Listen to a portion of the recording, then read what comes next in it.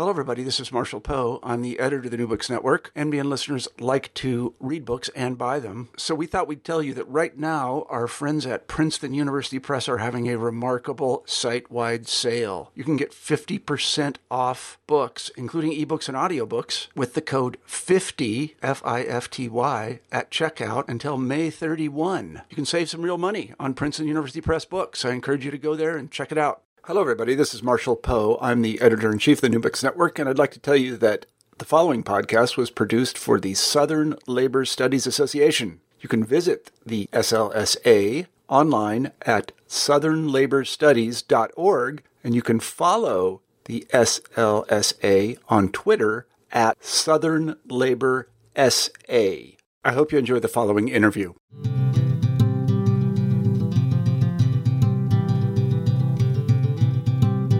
Welcome to Working History, a production of the Southern Labor Studies Association. Become a member online at www.southernlaborstudies.org. I'm series host Beth English, and today I'm speaking with Adrienne Petty, Associate Professor of History at the City College of New York. She is the author of Standing Their Ground, Small Farmers in North Carolina Since the Civil War, published by Oxford University Press. Adrienne Petty, welcome to Working History. Thank you for having me. To get us started, can you, in broad brushstrokes, summarize your book, Standing Their Ground, for us? Yes, Standing Their Ground is a history of small farm owners in a section of North Carolina that's known as the Lower Cape Fear or the southeastern North Carolina. And I started off the book with an overarching question in mind, which is why did small farm owners persist in this part of North Carolina as long as they did, given the well-studied transformation of Southern agriculture, American agriculture, and agriculture throughout the world. So we knew, historians have long known about the increasing consolidation of farmland ownership, mechanization, the turn to high-yield seeds and fertilizers and all of the things that have transformed agriculture as we know it, but haven't paid as much attention to why anyone in their right mind would remain in farming given those changes, as throughout the 20th century. So that's what I sought to look at by looking at a population of farmers that got their start in the late 19th century and tracing their experience all the way through as long as I could until I thought that the story was over. And that story really is, people trying, kind of exhausting every strategy that they could before succumbing to these widespread changes that I was talking about. So that's the basic gist of it, I suppose. Okay. And why did you choose North Carolina specifically versus somewhere else? Because I was so interested in the persistence of farming and not so much in the decrease, although the decrease is very real.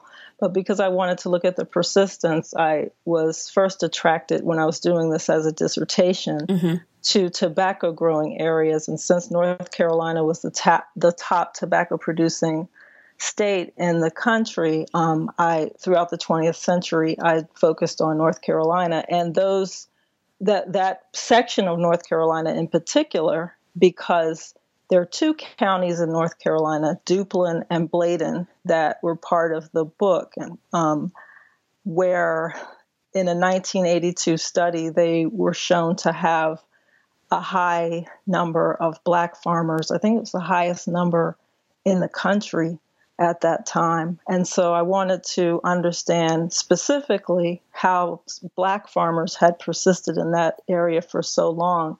And then more broadly, how small farmers in general had managed to stay as long as they did. So North Carolina just proved to be a good place to study what I wanted to look at.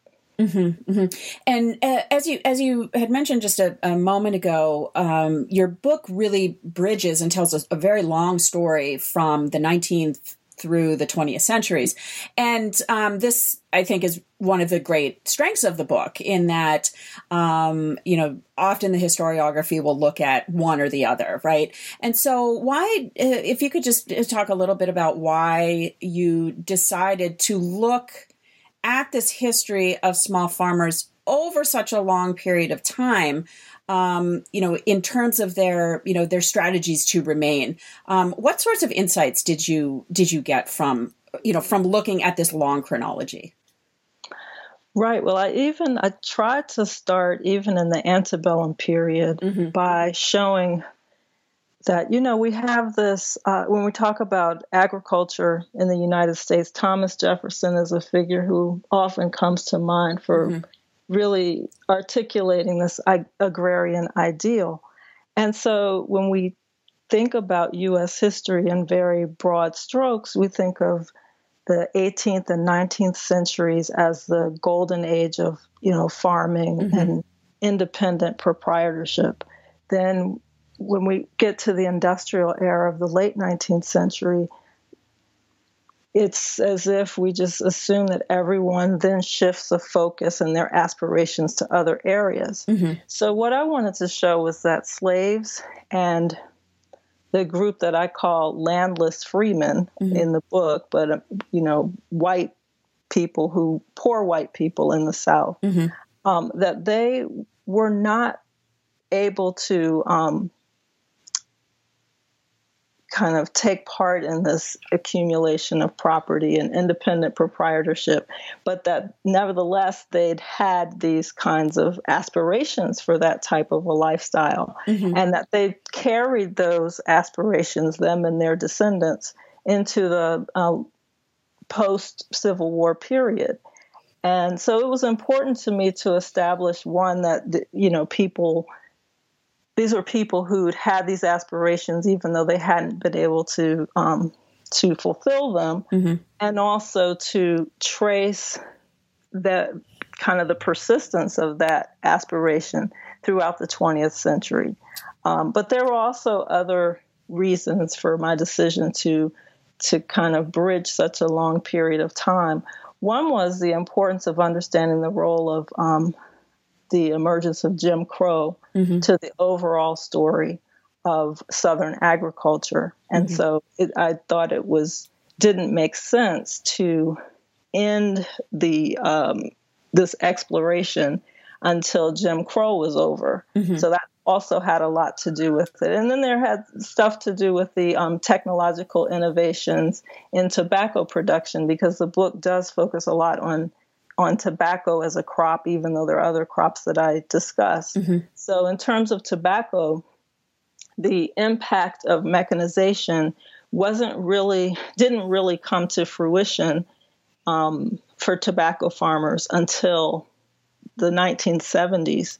So I ended with 1982, basically, when there's also a shift in federal tobacco policy. So there's, kind of three main themes, people's persisting aspirations for land, the impact of technological change on farmers, and the impact of government policy. Okay. So your book, interestingly, analyzes Black and white small farm owners as a single class, again, sort of bucking a lot of trends in scholarship that looks at Black farmers and white farmers in the South often as two separate groups, using race as the primary analytical lens.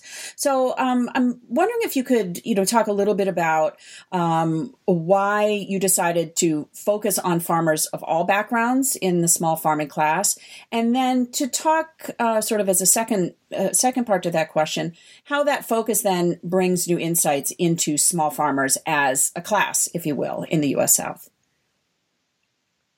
Okay, yeah, there's a lot of really good scholarship that focuses on these groups separately and really establishes the impact that racism and Jim Crow had on Black farmers in particular. I guess I was, wanted to show that that's only part of the story. and that the significance of racism and Jim Crow that targeted African Americans also constrained the lives of white and Indian farmers. Mm-hmm. So, in this section of southeastern North Carolina is where the Lumbee Indians were. So they enter into the story. They entered into my particular story very late, mm-hmm. and I didn't do as much about the Lumbee as I would have liked to, but I still thought it was important to talk about their presence in this area and to talk about them as a smaller part of this larger small farm owning group. Mm-hmm. So that racism and Jim Crow really constrained the lives of all of these farmers, even though the impact was different for white farmers and for Native American farmers, that they still,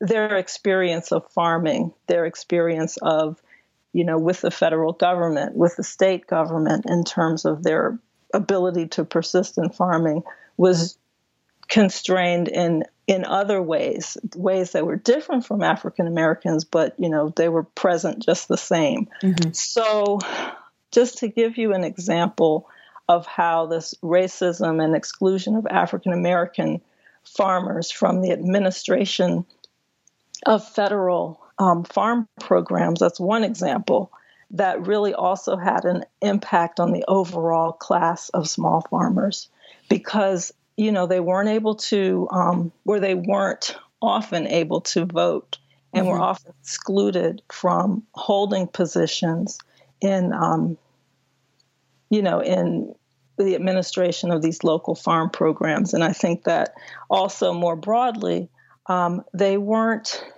able to make common cause with other small farmers, so that when you get to the New Deal period, white farmers are pursuing their interests among a broader group of tobacco farmers who really the larger farmers don't really share exactly the same needs and interest as the smaller farmers. In mm-hmm. fact, sometimes these small farm owners were actually dependent on credit from the large farm owners, or they were working for them. Mm-hmm. So, but because they were all white, and because of Jim Crow and, the logic or the illogic of Jim Crow, they were all kind of placed together. And then the black farmers were kind of left on their own to pursue,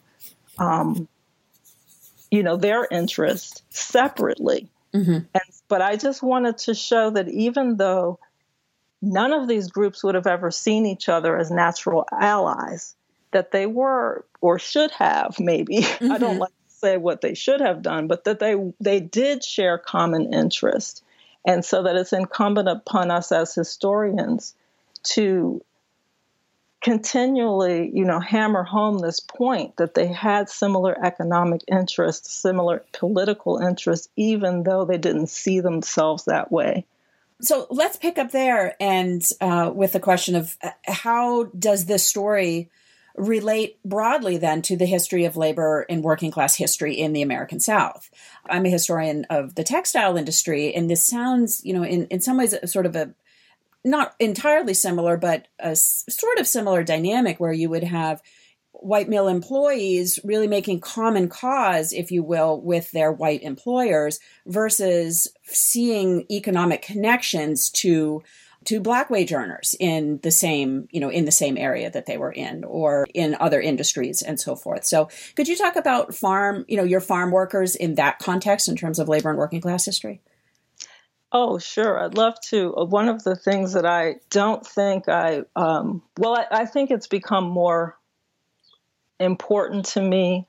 And I'm not necessarily convinced that I did the best job of making the point that the small farm owning class was they were first and foremost laborers. Mm-hmm. And I think it's best shown through my discussion of dual tenure, mm-hmm. Which I take up in several parts to the book. But that concept of dual tenure was first coined. The term was first coined by Sharon Ann Holt in her book, Making Freedom Pay, which is about Black former slaves in the Emancipation era. And so she uses it to describe the prevalence during that period and really the use of dual tenure as a tool for the freed people to gain land by simultaneously working their own land and working someone else's land, either as a laborer or sharecropper or some other tenure arrangement. And so I wanted to underscore the point that farmers who had relatively small amounts of acreage, and I mean, I think I defined it, and I don't even remember at this point where I set the threshold or how it changed over time. But, I set the threshold pretty low, maybe just for the purposes of this discussion, we'll say 60 acres or less, but a lot of them owned even less than that, maybe 10 acres or less. And so, thinking of that group of people, they were very much dependent on other forms of work. And this has been a feature of agriculture, even for, people we would describe as gentleman farmers, people who were lawyers, but they also had a farm.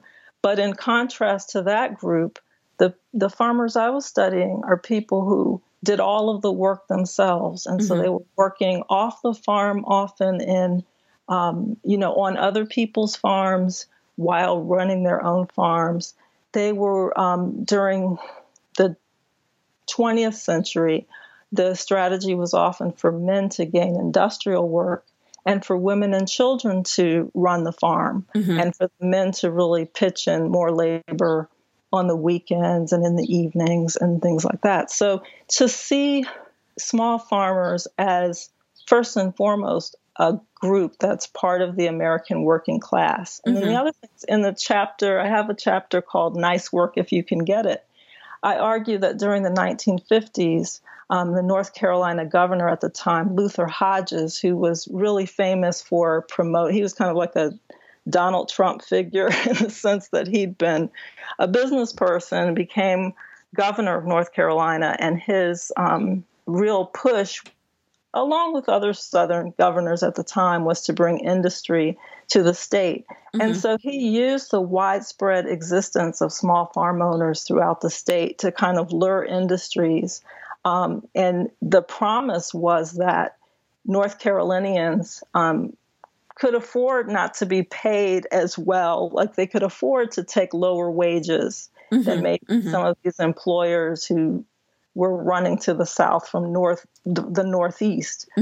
They could pay these lower wages to them because this was a group that had a source of farm income. And so, really trying to show, I was really trying to show the level of exploitation on all levels, but, the exploitation that was going on the local level between these small farmers and the store owners or the larger landowners for whom they were dependent on credit or for work to kind of subsidize their lives, the way that the state government kind of exploited the fact that they were straddling these two worlds. And then, that even moves on to the federal level where the federal government wasn't really taking into account the experience of these type of farmers who were very vulnerable, but also very committed to maintaining this kind of farm livelihood. So let's talk a little bit more in detail about a couple of things that you had mentioned at the beginning of our conversation. And delve into your book a bit more. Could you give us a sense of what farming was like for these small Southern farmers in the decades that you cover, and how it evolved? For example, you had mentioned that there was a lot of mechanization, and eventually, that sort of undermined strategies of staying on the land. And so, I'm curious if you could just sort of give us a sense of what sort of the day-to-day was like for these small Southern farmers, number one, and then number two, what were their strategies over time as they fought to hold on to their land? That's a great question. And it's also a challenging question sometimes for me because it's so hard to kind of distill Sure. these experiences and stuff that varied even from year to year, let alone decade to decade. But Right. I guess I would start by saying, calling attention to the way that many of these farmers got their start in the first place. Southeastern North Carolina is best known in the historical literature as a rice-producing area. And during the antebellum period, it was, really characterized by large planters who used the labor of slaves to produce rice. And, cotton was also grown in that area too. And then another significant thing going on in the countryside, this is kind of the countryside surrounding Wilmington, North Carolina. Another significant industry was turpentine and naval stores. So during the Civil War, that, of course, everything was thrown into kind of confusion and disarray. By the end of the Civil War, there's a little bit more, well, probably a few decades more of turpentine production that goes on in southeastern North Carolina. But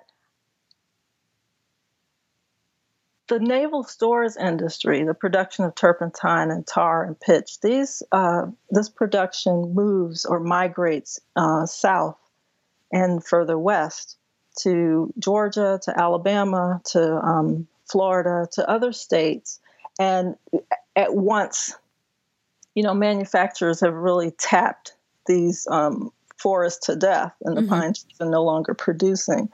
That opens up, that's one of the things that opens up an opportunity for these small farmers to gain land. The land is sold pretty cheap because it's covered in, forest. And so one of the first things that you find a lot of these families doing is just spending their days working for other people as sharecroppers, but spending their nights and weekends trying to clear these forests. So that's one of the earliest parts of their experience that you see.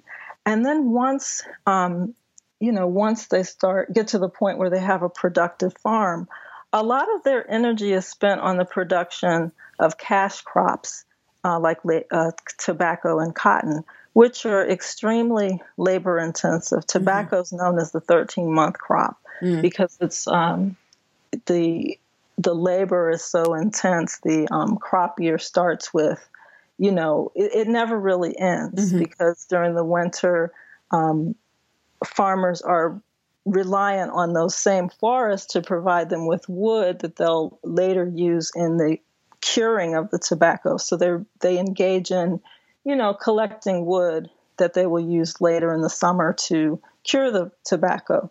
Then they're clearing the field, breaking the land, planting the seeds, transplanting seedlings to the fields.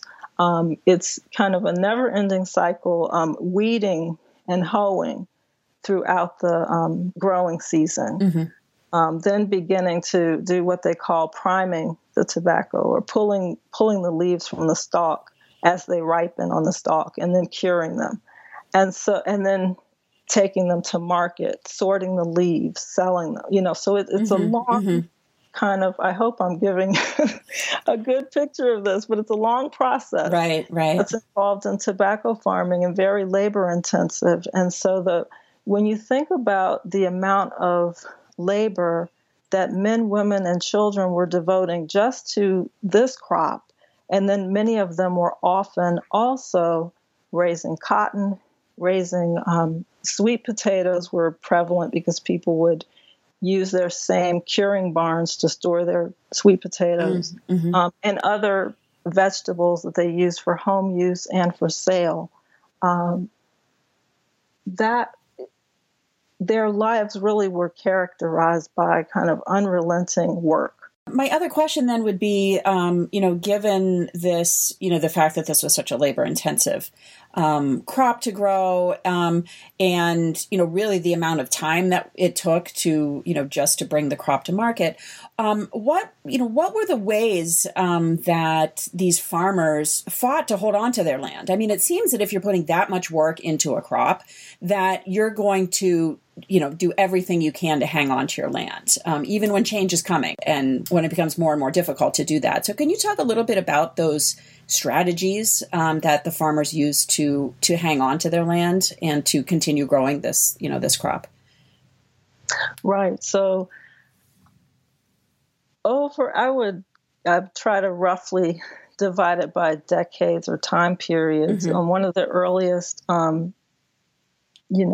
earliest examples of resistance and fighting to hold on to their land, what happened during the late 19th and early 20th century with their fight to keep the state government from imposing a requirement that farmers fence in their livestock. Mm-hmm. Because, throughout the history of agriculture, farmers have relied on the ability to let their livestock graze on the open range mm-hmm. as a way to, provide sustenance for their families, to provide fiber for their families, whatever, they were doing. In the case of the farmers that I study, it was very common for them to own at least a couple pigs or cows. And they were really reliant on this ability to have those pigs and cows gain their food on the open range, this mm-hmm. common land. The farmers didn't fence in their livestock, but they were allowed to roam mm-hmm. freely. And this, of course, as the United States becomes much more of a capitalist nation, or at least capitalism, like the logic of capitalism, kind of takes over the lives of Americans during the late 19th century. There's increasing call, and the livestock industry takes off. There's increasing calls to close the range. Mm-hmm. And so small farmers were instrumental in fighting against those kinds of changes. Mm-hmm. And, and then when you move into the period of the New Deal, with the enactment of the Agricultural Adjustment Act,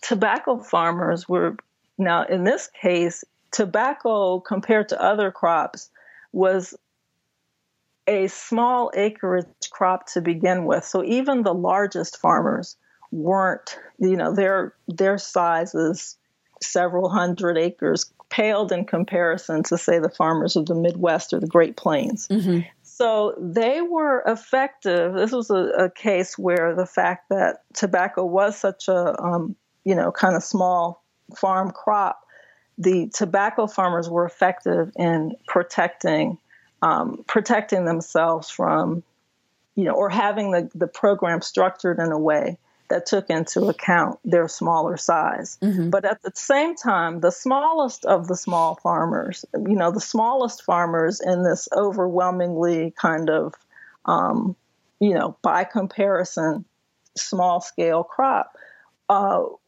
didn't fare as well, but they did try as well as they could to hold on. And let me give you an example. So the men and women I discuss in this book had responded to the call of the North Carolina government, the state government, during the 1920s to live at home, which meant live at home and board in the same place was the slogan. And what that meant was, getting farmers to grow more of their own food, mm-hmm. to keep cows and pigs, all of those kinds of things, because North Carolina was concerned that farmers weren't growing enough of the food they were eating. Also, North Carolinians overall were buying a lot of their food from outside of the state. So there was this great push for that. And small farmers argued, during the 1920s, we responded to this call. We increased our production of vegetables for home use, of fruit trees. We planted pecan trees. They did all of the things that the agricultural extension agents and home demonstration agents were really promoting. Then with the imposition of the Agricultural Adjustment Act of 33, which urged farmers to, which cut their production, cut their acreage, the amount of the crop that they could grow in order to raise prices. They thought that wasn't fair because they'd already cut their acreage voluntarily and replaced it with gardens. Mm-hmm. And so that was another part of their kind of resistance and self-advocacy during that period. And then I would argue that even with, using government policies to their own advantage or using them in unintended ways, and I would say that some of the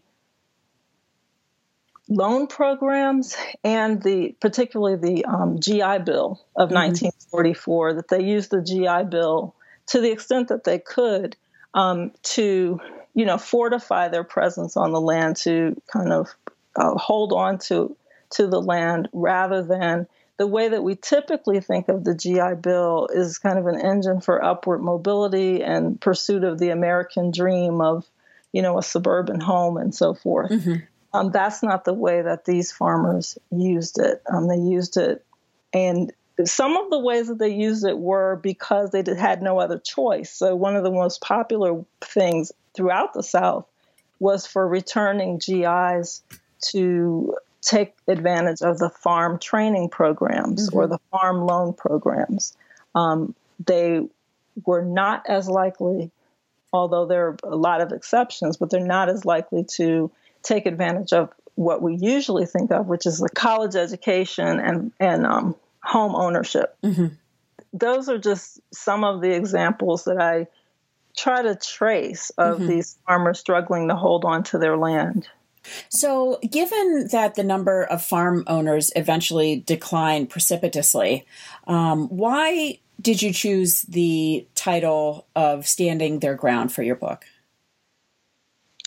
That returns to the theme of persistence that was always a big feature of the book for me. And by persistence, I don't want to suggest that I'm one of those people who thinks nothing ever changes, because as what I've been telling you is that there was tremendous change. It reveals the agricultural South to be a much more dynamic place than we've given credit for. Mm-hmm. At the same time, though, I wanted to call attention to the extent to which the experience of being a worker in the southern countryside, the experience of being a sharecropper, a tenant farmer, a farm laborer, kind of bred this, continually reproduced this aspiration to own land. Mm-hmm. And so Standing Their Ground was, even though you have this tremendous decline in the number of farmers over the course of the period I'm studying, I wanted to call attention to the kind of almost contradictory fact that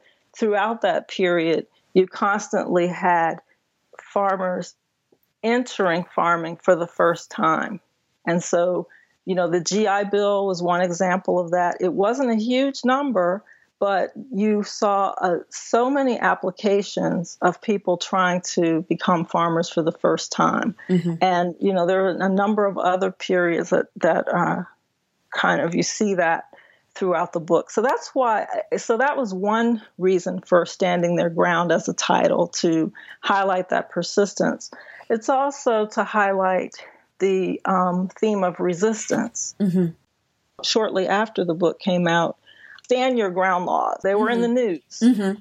Well, I'm using Standing Their Ground in a very different sense, not so much about self-defense and the right to use violence against people, but to really, in a more affirmative way, that people were standing up for, the fruits of their labor.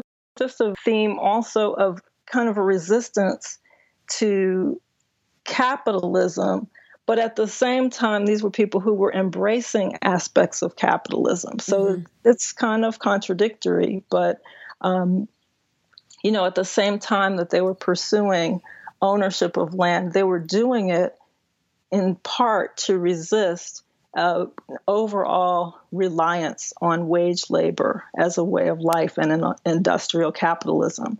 So I hope I've explained that well enough, but that's the sense in which I was using standing their ground. So before we wrap up, can you talk a little bit about Breaking New Ground, the oral history project that you directed with historian Mark Schultz? Oh, yes. So Breaking New Ground, Mark and I met several decades ago now at the Newberry Library Rural History Seminar in Chicago. And at that point, we were both doing similar work. He was working in Georgia. I was working in North Carolina, collecting interviews with farm owners. And we decided that it would be a great idea to try to pool our efforts and to also engage students in doing oral histories with Black farm owners in particular.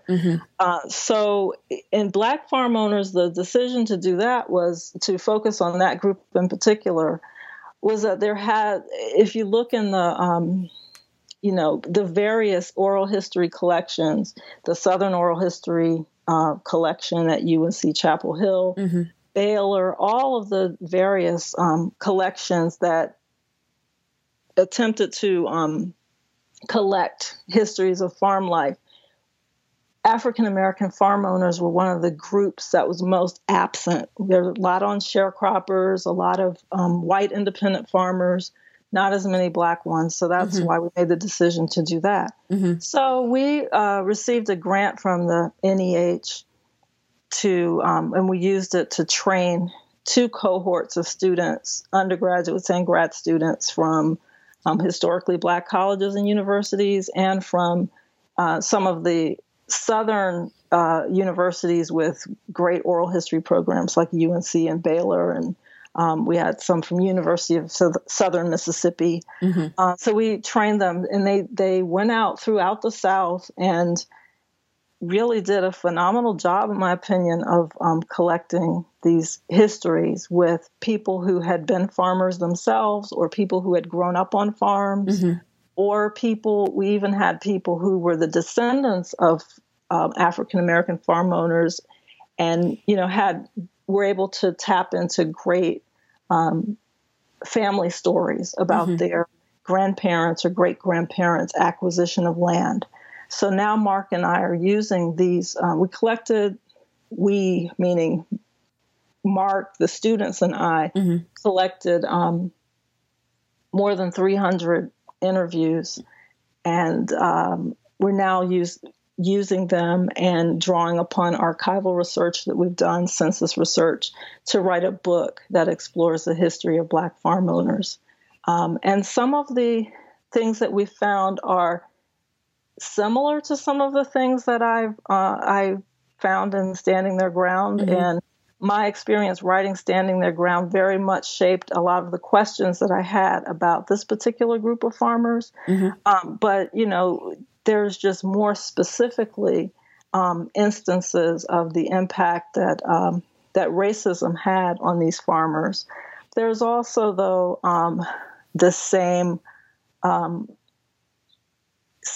of emphasis on farmers trying to capture this experience for the first time, even though we're in the midst of, it was a devastating decline in the number of Black farmers. But I think the Pickford versus Glickman case, the class action suit against the USDA by African American farmers, shows that's kind of evidence of the persistence of Black farmers. Because these were people, many of them after the Civil Rights Movement, who got into farming for the first time thinking that this would be their moment, that this would be a point where the barriers of racism and discrimination and Jim Crow would be out of their way, and that they would be able to pursue this livelihood. And yet just the reverse happened.